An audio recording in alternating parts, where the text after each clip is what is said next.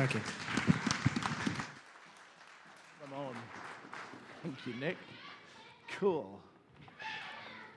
Do you know, the only person I really know well here is Olaf, which is really unusual for me. I've been around a really, really long time because I'm so old. Okay, so my name's Andy Phillips. I'm from Open Door Church in Sunbury. We, a few years ago, got a prophetic word about if you go for the lowest in society, I will give you you go for the people everybody doesn't want, I'll give you all the people do want. Yeah? It was a word that was given to Citygate, and we've taken it as our own. Well, the Lord's fulfilled half his bargain. Hallelujah. And we're all full of addicts and broken single parents, and it's great. I love it. And, you know, I love Sunbury, so thank you for inviting me. Cheers. A dangerous thing as well. So I talked to John, and John sent me an email and said, you've got a week of prayer. I said, okay, John, do you want me to teach on prayer? And he said, oh, no, we've had loads of teaching on prayer beforehand. I said, oh, what do you want me to do? He said, well, just pray and do whatever God gives you to bring. And I thought, oh, that's great, because I know nothing about Alton at all. So apart from Olaf lives there. So there you go. So please turn your Bibles to Ezra chapter 3. I thought what the guy said about don't wait for Andrew Lawrence to come. Andrew Lawrence is rubbish, mate. He really is. Jesus is marvellous. And he's never left. But yeah, anyway, sorry. Just thought I'd put that in. Just, Andrew, if you're listening to the tape, I like you really. Okay. Oh, there you go. This is the mighty Reading. Jesus obviously supports Reading. He's the King of Kings, therefore he's a royal. Church is much described a bit like this. 22 men who desperately need some rest. Watched by 22,000 people who desperately need some exercise. Does that feel like church to you? So I was asked by John, just pray, brother, and see what the Lord leads you to speak on. And this is what the Lord has led me to speak on. Ezra chapter 3. Let's read from 1 to 13. When the 7th month came and the Israelites had settled in their towns, the people assembled as one man in Jerusalem. Then Joshua, son of Jozadak, and his fellow priests, and Zerubbabel, son of Shealtiel, and his associates began to build the altar of the God of Israel to sacrifice burnt offerings on it, in accordance with what is written in the law of Moses, the man of God. Despite their fear of the peoples around them, they built the altar on its foundations and sacrificed burnt offerings on it to the Lord, both the morning and evening sacrifices. Then, in accordance with what is written, they celebrated the Feast of Tabernacles with the required number of burnt offerings prescribed for each day. After that, they presented the regular burnt offerings, the new moon sacrifices, and the sacrifices for all the appointed sacred feasts of the Lord, as well as those brought as freewill offerings to the Lord. On the first day of the 7th month, they began to offer burnt offerings to the Lord, though the foundation of the Lord's temple had not been laid. Then they gave money to the masons and carpenters and gave food and drink and oil to the people of Sidon and Tyre, so that they would bring cedar logs by sea from Lebanon to Joppa, as authorized by Cyrus, king of Persia. In the 2nd month of the 2nd year, after their arrival at the house of the God in Jerusalem, Zerubbabel, son of Shealtiel, Jeshua, son of Jozadak, and the rest of their brothers, the priests and the Levites and all who had returned from the captivity to Jerusalem, began the work, appointing Levites 20 years of age and older to supervise the building of the house of the Lord. Jeshua and his sons and brothers, and Kadmiel and his sons, descendants of Hodaviah, and the sons of Henadad and their sons and brothers, all Levites, joined together in supervising those working in the house of God. When the builders... Oh, I'm not very good at... Thank you. I always forget to do that. Well done. Sorry. When the builders laid the foundations of the temple of the Lord, the priests in their vestments and with trumpets, and the Levites, the sons of Asaph, with cymbals, took their places to praise the Lord, as prescribed by David, king of Israel. With praises and thanksgiving, they sang to the Lord, "He is good! His love to Israel endures forever." And all the people gave a great shout of praise to the Lord because the foundation of the house of the Lord was laid. But many of the older priests and Levites and family heads who had seen the former temple wept aloud when they saw the foundation of this temple being laid, while others shouted for joy. No one could distinguish the sound of the shouts of joy from the sound of weeping because the people made so much noise.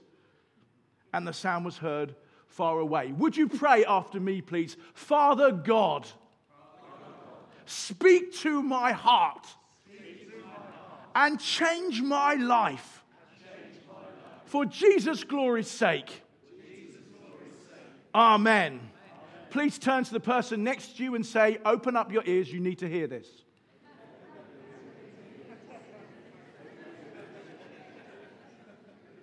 Excellent. Ezra is not a story about the glory days of the kingdoms of Israel and Judah. Ezra is about the Jews, those of the southern kingdom of Judah, coming back to Jerusalem after the exile and rebuilding their broken lives. Why look at this passage this morning? Well, because John told me to pray, and I did. Here was the pain of these believers experiencing the context they live in. These aren't the glory days of the Davidic kingdom, when Israel, one nation, had the wisdom of Solomon and this great empire that they built. This was a few humiliated Jews returning to what was now a ghost city destroyed by their enemies. Imagine what it would have been like for people who had seen such that vast glory before to have returned to this burnt out city. Some of them have never ever seen the glory of Jerusalem. It's been 70 years. Most of them have died. Some of you, anyway. I always say at the church in Sunbury, we've been around since 1792. You can tell because some of the original members are still there. It was like a war zone, okay? Can you imagine London after the war? If you've seen pictures of Aleppo in Syria, this is what Jerusalem would have been like. Imagine a Jewish exile returning and exclaiming, if they'd seen it before, what has happened here? The priests had taught them about the history of Israel. They taught them about the glory of the God of Israel, of Yahweh, their God. They taught them about what the temple was like. And yet now they're seeing it, and there's humiliation and there's desolation, but not despair. You see, in the context where God was not being worshipped, now they were beginning to build the temple. The temple being the focus of worship of God at that time. Now they're beginning to build the temple. Tim Keller, in his excellent book, Center Church, said this about the Western church right now. He said we're in a season of winter where society is anti-Christian and increasingly dismissive and intolerant of Christians. And I would agree. The days are getting darker, friends. And as we look at this passage, we see lessons here for us as we're going forward in our mission in the light of the New Testament. Firstly this, how did they build? Particularly looking at verses 7 to 13, if you've got your Bible open. Firstly, God put it on their heart to give to this work. Ezra chapter 3, verse 7 says that the heart of the people were working for God. Their desire was to give to the work of God. Friends, give to the work of building Jesus' church. Only a church leader can stand up and say that. That's great. Give to the work of giving to Jesus' church. I'm now speaking on behalf of your elders as a fellow elder. I don't really know your elders, but I'll tell you something. They are so thankful to you for your giving and worshipping of Jesus by your money and what you've done to build this wonderful building. I heard it was good. I didn't realize how nice it was. I would have come sooner. You know, what a lovely building. It's so cool. You know, God loves it when people give generously. That's in the scriptures. Martin Luther said this. One of my favorite guys. He said this: a man needs two conversions, one of his heart and one of his wallet. That is so true. But you know, Martin Luther was deficient in his theology in this respect. He did not proclaim the theology of the chicken and pig. You see, a chicken and pig were walking down the road one day, as chicken and pigs do. And they saw this starving man by the side of the road. And the the chicken said to the pig, I tell you what we will do. We will get some of the fruit from that tree and feed it to this starving man. That would be a really kind thing to do. And the pig said, well, that's a bit of a problem because you're a chicken and you can't fly. And I'm a pig. I've got really short arms. I can't reach it. So, okay. So the chicken thought, here's an idea. Chicken, he had a bit of an think about this. He said, I'll tell you what, why don't we go and get some corn from the field and we could go to the farmer's wife's oven and we could bake the guy a pie or a cake or something. And the pig had a bit of a thought and he said, well, A, we don't have a bowl, and B, I don't really like the idea of either of us getting near the farmer's wife's oven. I've got a bit of an aversion to it. Don't know about you. So, okay. So then the chicken had a thought for again. He said, I know what we can do. We can feed him ham and eggs. The pig said, that's all right for you. For you, ham and eggs is a contribution. For me, it's total commitment. Friends, I want to tell you something. Oink, oink. I am a pig. I know you're thinking, I can tell. I'm a pig. I'm a pig because this. I want to give to Jesus' church. More than anything else, I want to see the kingdom of God come through the local church. That's going to just have to hang off. You are not stay on in the name of Jesus. Give to the work of the church, friends. You know, above holidays abroad, above gym subscriptions, don't be chickens. Oh, I'll give a little. Give! Oink, oink, oink. I wasn't asked to preach on this. This is how the Holy Spirit led me. If you don't like it, then blame him. 2 Corinthians 9, verse 7. Each man should give what he has decided in his heart to give, but not reluctantly or under compulsion, for God loves a hilarious giver, says the Greek. He loves it when we give out of, oh, Jesus, you gave me everything I want to give to you. God is bothered about where you put your money. God is bothered. God is bothered about what's on your bank account. Don't fall into the trap that he isn't bothered. Secondly, will you serve hard in the local church? Because it is the bride of Christ. Given the darkness of the nations around what was going on with Ezra and the need for them to establish work of God and to lay the foundations of the temple, 14 months after the start of this chapter, some encouragement comes. Verse 8, Zerubbabel, son of Shealtiel, of the direct line of King David, and Jeshua, son of Jozadak, of the line of the high priests, and also many others, some priests and Levites, all who had returned from captivity to Jerusalem, joined in the work, appointing Levites 20 years of age and older to supervise the building of the house of the Lord. Verse 9, everyone just mucked in. It didn't matter whether they were meant to be priests. They became bricklayers and cooks and mud carriers and latrine swillers. If any of you want to join me on minor facilities at New Day, I'm the head of shower cleaning and toilet cleaning. Feel free to join this ministry of grace, where you find out that most of the girls are related to Chewbacca out of Star Wars. There's so much hair left in the shower. Anyway. So a few things to pick up from verse 8 and 9. Firstly, God gave the work of God significant people. Zerubbabel of the line of David and Jeshua the high priest. I believe this. Again, you told me to pray. I prayed. God's given you Andrew Lawrence. Hey, that's great. But God is going to give you significant people. Do you hear me? You've got to have faith for this, friends. God is going to give you significant people because he's got an amazing work to do here. You've done amazing things, but there's a more amazing future for Jesus, particularly as the times get darker. You know, you are going to have to shine brighter. And to do that, God is going to keep raising up the people here. He's going to give you some significant people too. Why? George Muller said, because God pays for what he orders. And he said he will build his church. And we have to have faith in that. Notice also, God gave young people with a passion for God.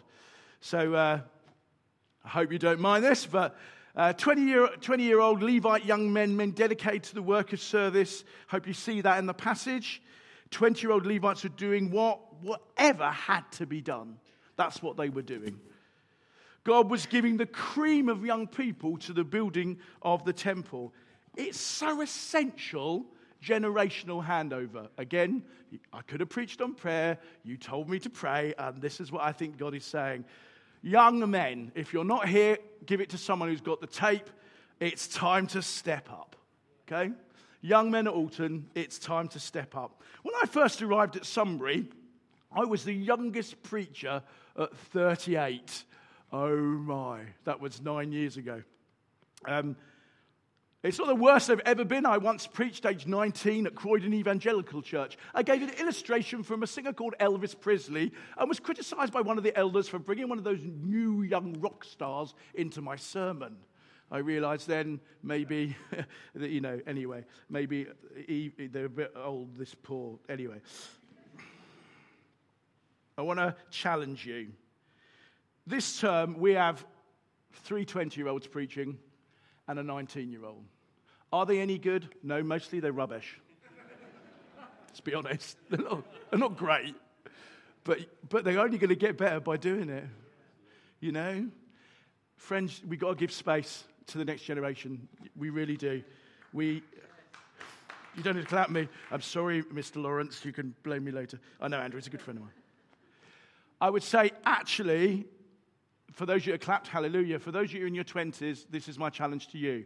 When I was 19 years old, I knocked on my pastor's door. I told him God had called me to lead, and what are you going to do about it? Some of you might know Doug Croucher. Actually, he was from here. I knocked on his door. I said, Doug, I want to lead a church. God's called me to lead it. What are you doing about it? What did he do? He taught me, but he made me serve. It's time for you to knock on your elder's door and say, train me. Give me some space to serve. Give me some responsibility to lead. That might mean you need to take charge of cleaning the toilets. That's fine. You hear what I'm saying? Because it's about serving. It's not always about getting the mic. But anyway, I'll leave that with you and God. Ezra 3. These people did, thirdly, whatever had to be done. You see, there were Levites, right? These are like leaders of the worship. What were they doing? They were building walls and laying foundations. They didn't say, I possibly couldn't do that. I mean, I can't lay cement. I'm a Levite. My speciality is the Levitical laws of nasal hair. I don't do cleaning or hoovering or children's work. I don't carry bricks. That's not my specialism.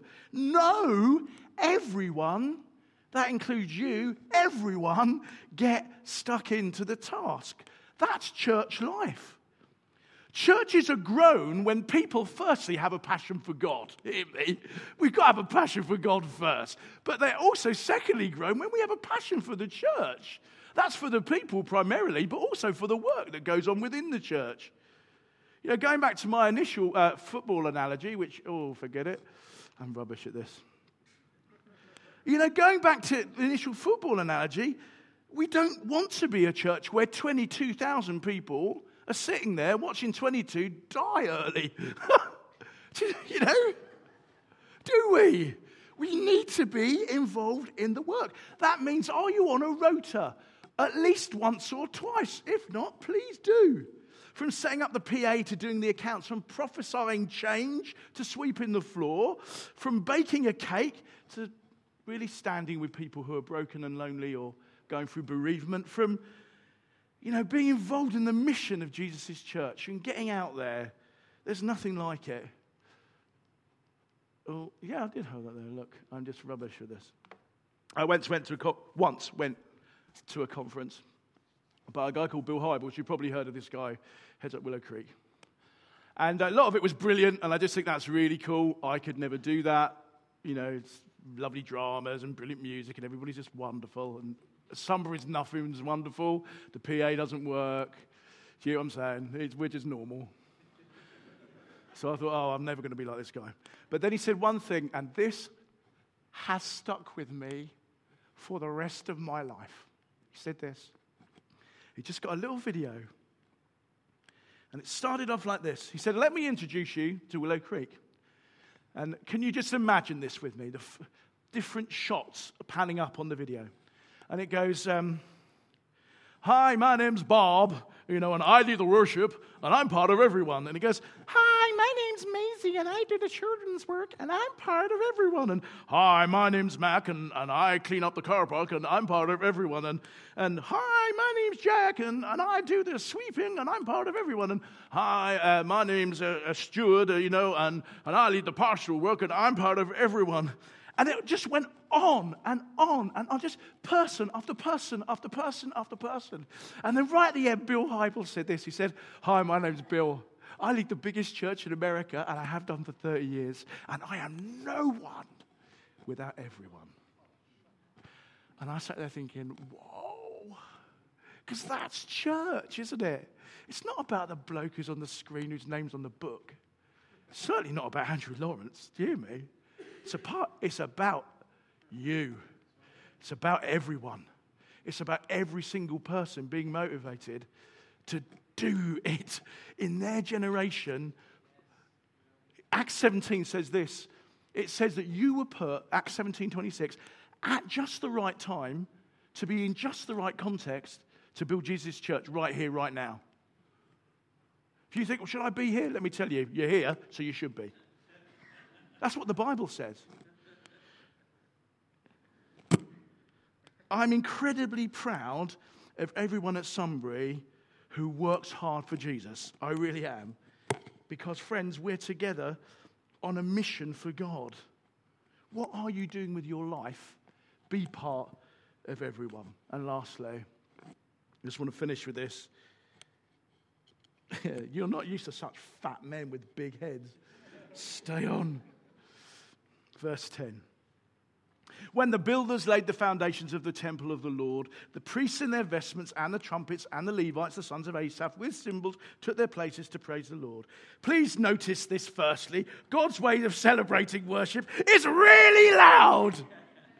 Okay, it is. Trumpets and cymbals, all prescribed by David, king of Israel. It's declarative praise. I am known for being a little bit noisy.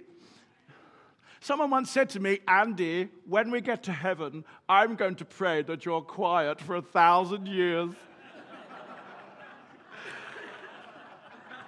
And I said, well, that's a bit of a problem, because Revelation 5 verse 12 says, the heavens are now noisy place with cymbals, and it's going to be deafening for 1,000 years, so you better just go and, I rebuke you in the name of the scriptures. Anyway... You are wrong. Verse 11, with praise and thanksgiving, they sang Psalm 118. He is good. His love endures forever. And the people did a great whisper of prayer. No, the people screamed and they shouted and they praised. Why? Because right in front of their eyes was God establishing a witness again for himself. Do you hear me? When they came in, they were broken people. But then right in front of their eyes, what they were building built faith in them. God built the foundation, but he built them through these people. And they then started to rejoice. Hallelujah, praise the Lord. Good, God is good. That's before the cross. Do you hear me? That's before the cross. When we hear people that are getting healed, yes, God is good. When Jesus said, I'm here, the kingdom of God has come. Friends, the kingdom of God has come. When you go to work, please tell them the kingdom of God has come. What you see as reality is wrong, because Jesus has come and one day will come and fully bring it in. That's something we're getting excited about. Very odd comment, Ezra 3 verse 12. Many of the older priests and Levites and family heads who had seen the former temple, that's Solomon's temple, some beautiful temple, they wept aloud when they saw the foundation of this temple being laid, while many others shouted for joy. So picture this. You've got young guys going, yes, hallelujah, woo! We only heard about it, and now we're building the foundations of it. And I've got older guys going, this is really rubbish compared to the last one. Yes! Yes! And that's what was going on. When you read the Bible, that's what was going on if you read it. Some are laughing, some are crying, some are punching the air in praise, some are wailing aloud.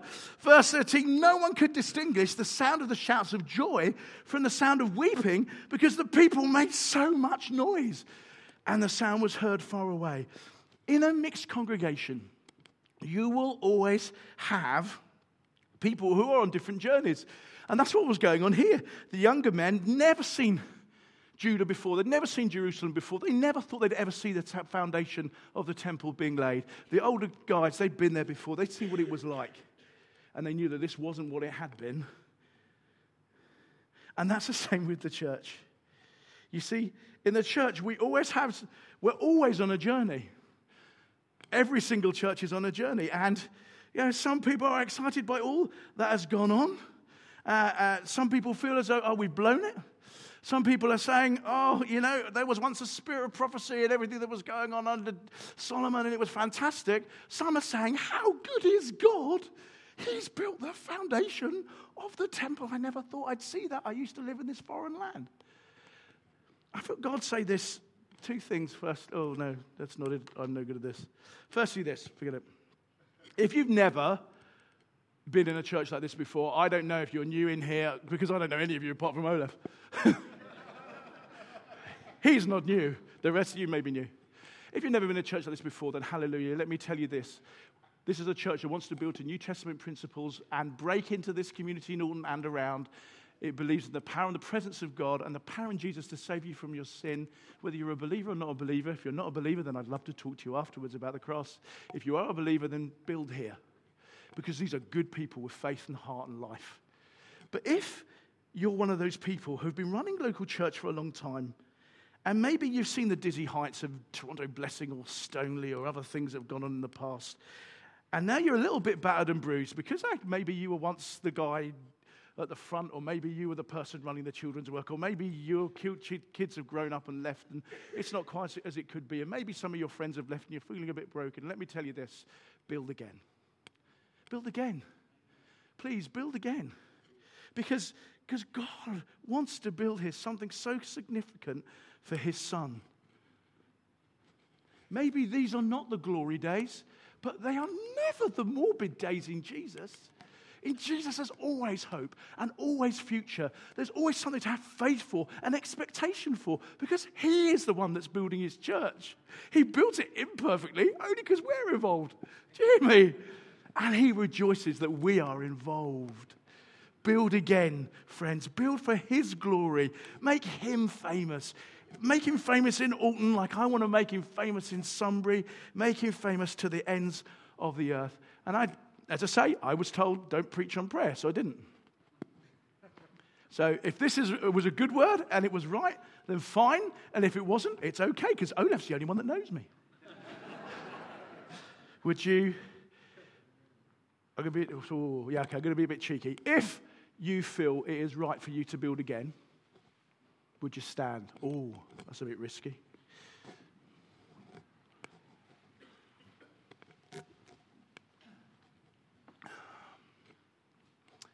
Just raise your hands. Let's pray. Jesus, we love you. We love you. We love the people that you've put in this church. We love the mission that you've given us to bring your kingdom through this church. Lord God, we are putting a memorial stone, an Ebenezer, down now in our life. We're saying we want to build again for you. Lord, sometimes we can feel rejection, rightly or wrongly. Sometimes we can feel beaten up and bruised, rightly or wrongly. Sometimes we feel loss, the loss of people or loss in our own lives, rightly or wrongly. We now choose to take all that emotion and give it to you and lay it before the cross and saying, because of what your great Son has done, Lord God, we're not going to hang on to that. We're going to put it down. We're going to build an Ebenezer, a memorial stone, and say, from this day, we build again here at Harvest Church in Alton for your glory, to bring your kingdom to a world that's getting increasingly darker, to people who are going to a lost eternity, the love of the Savior seen through us and our lives. And we worship you. Thank you, Lord. Help us to build again. We covenant to do this for your glory. In Jesus' name, amen. Amen. Thank you.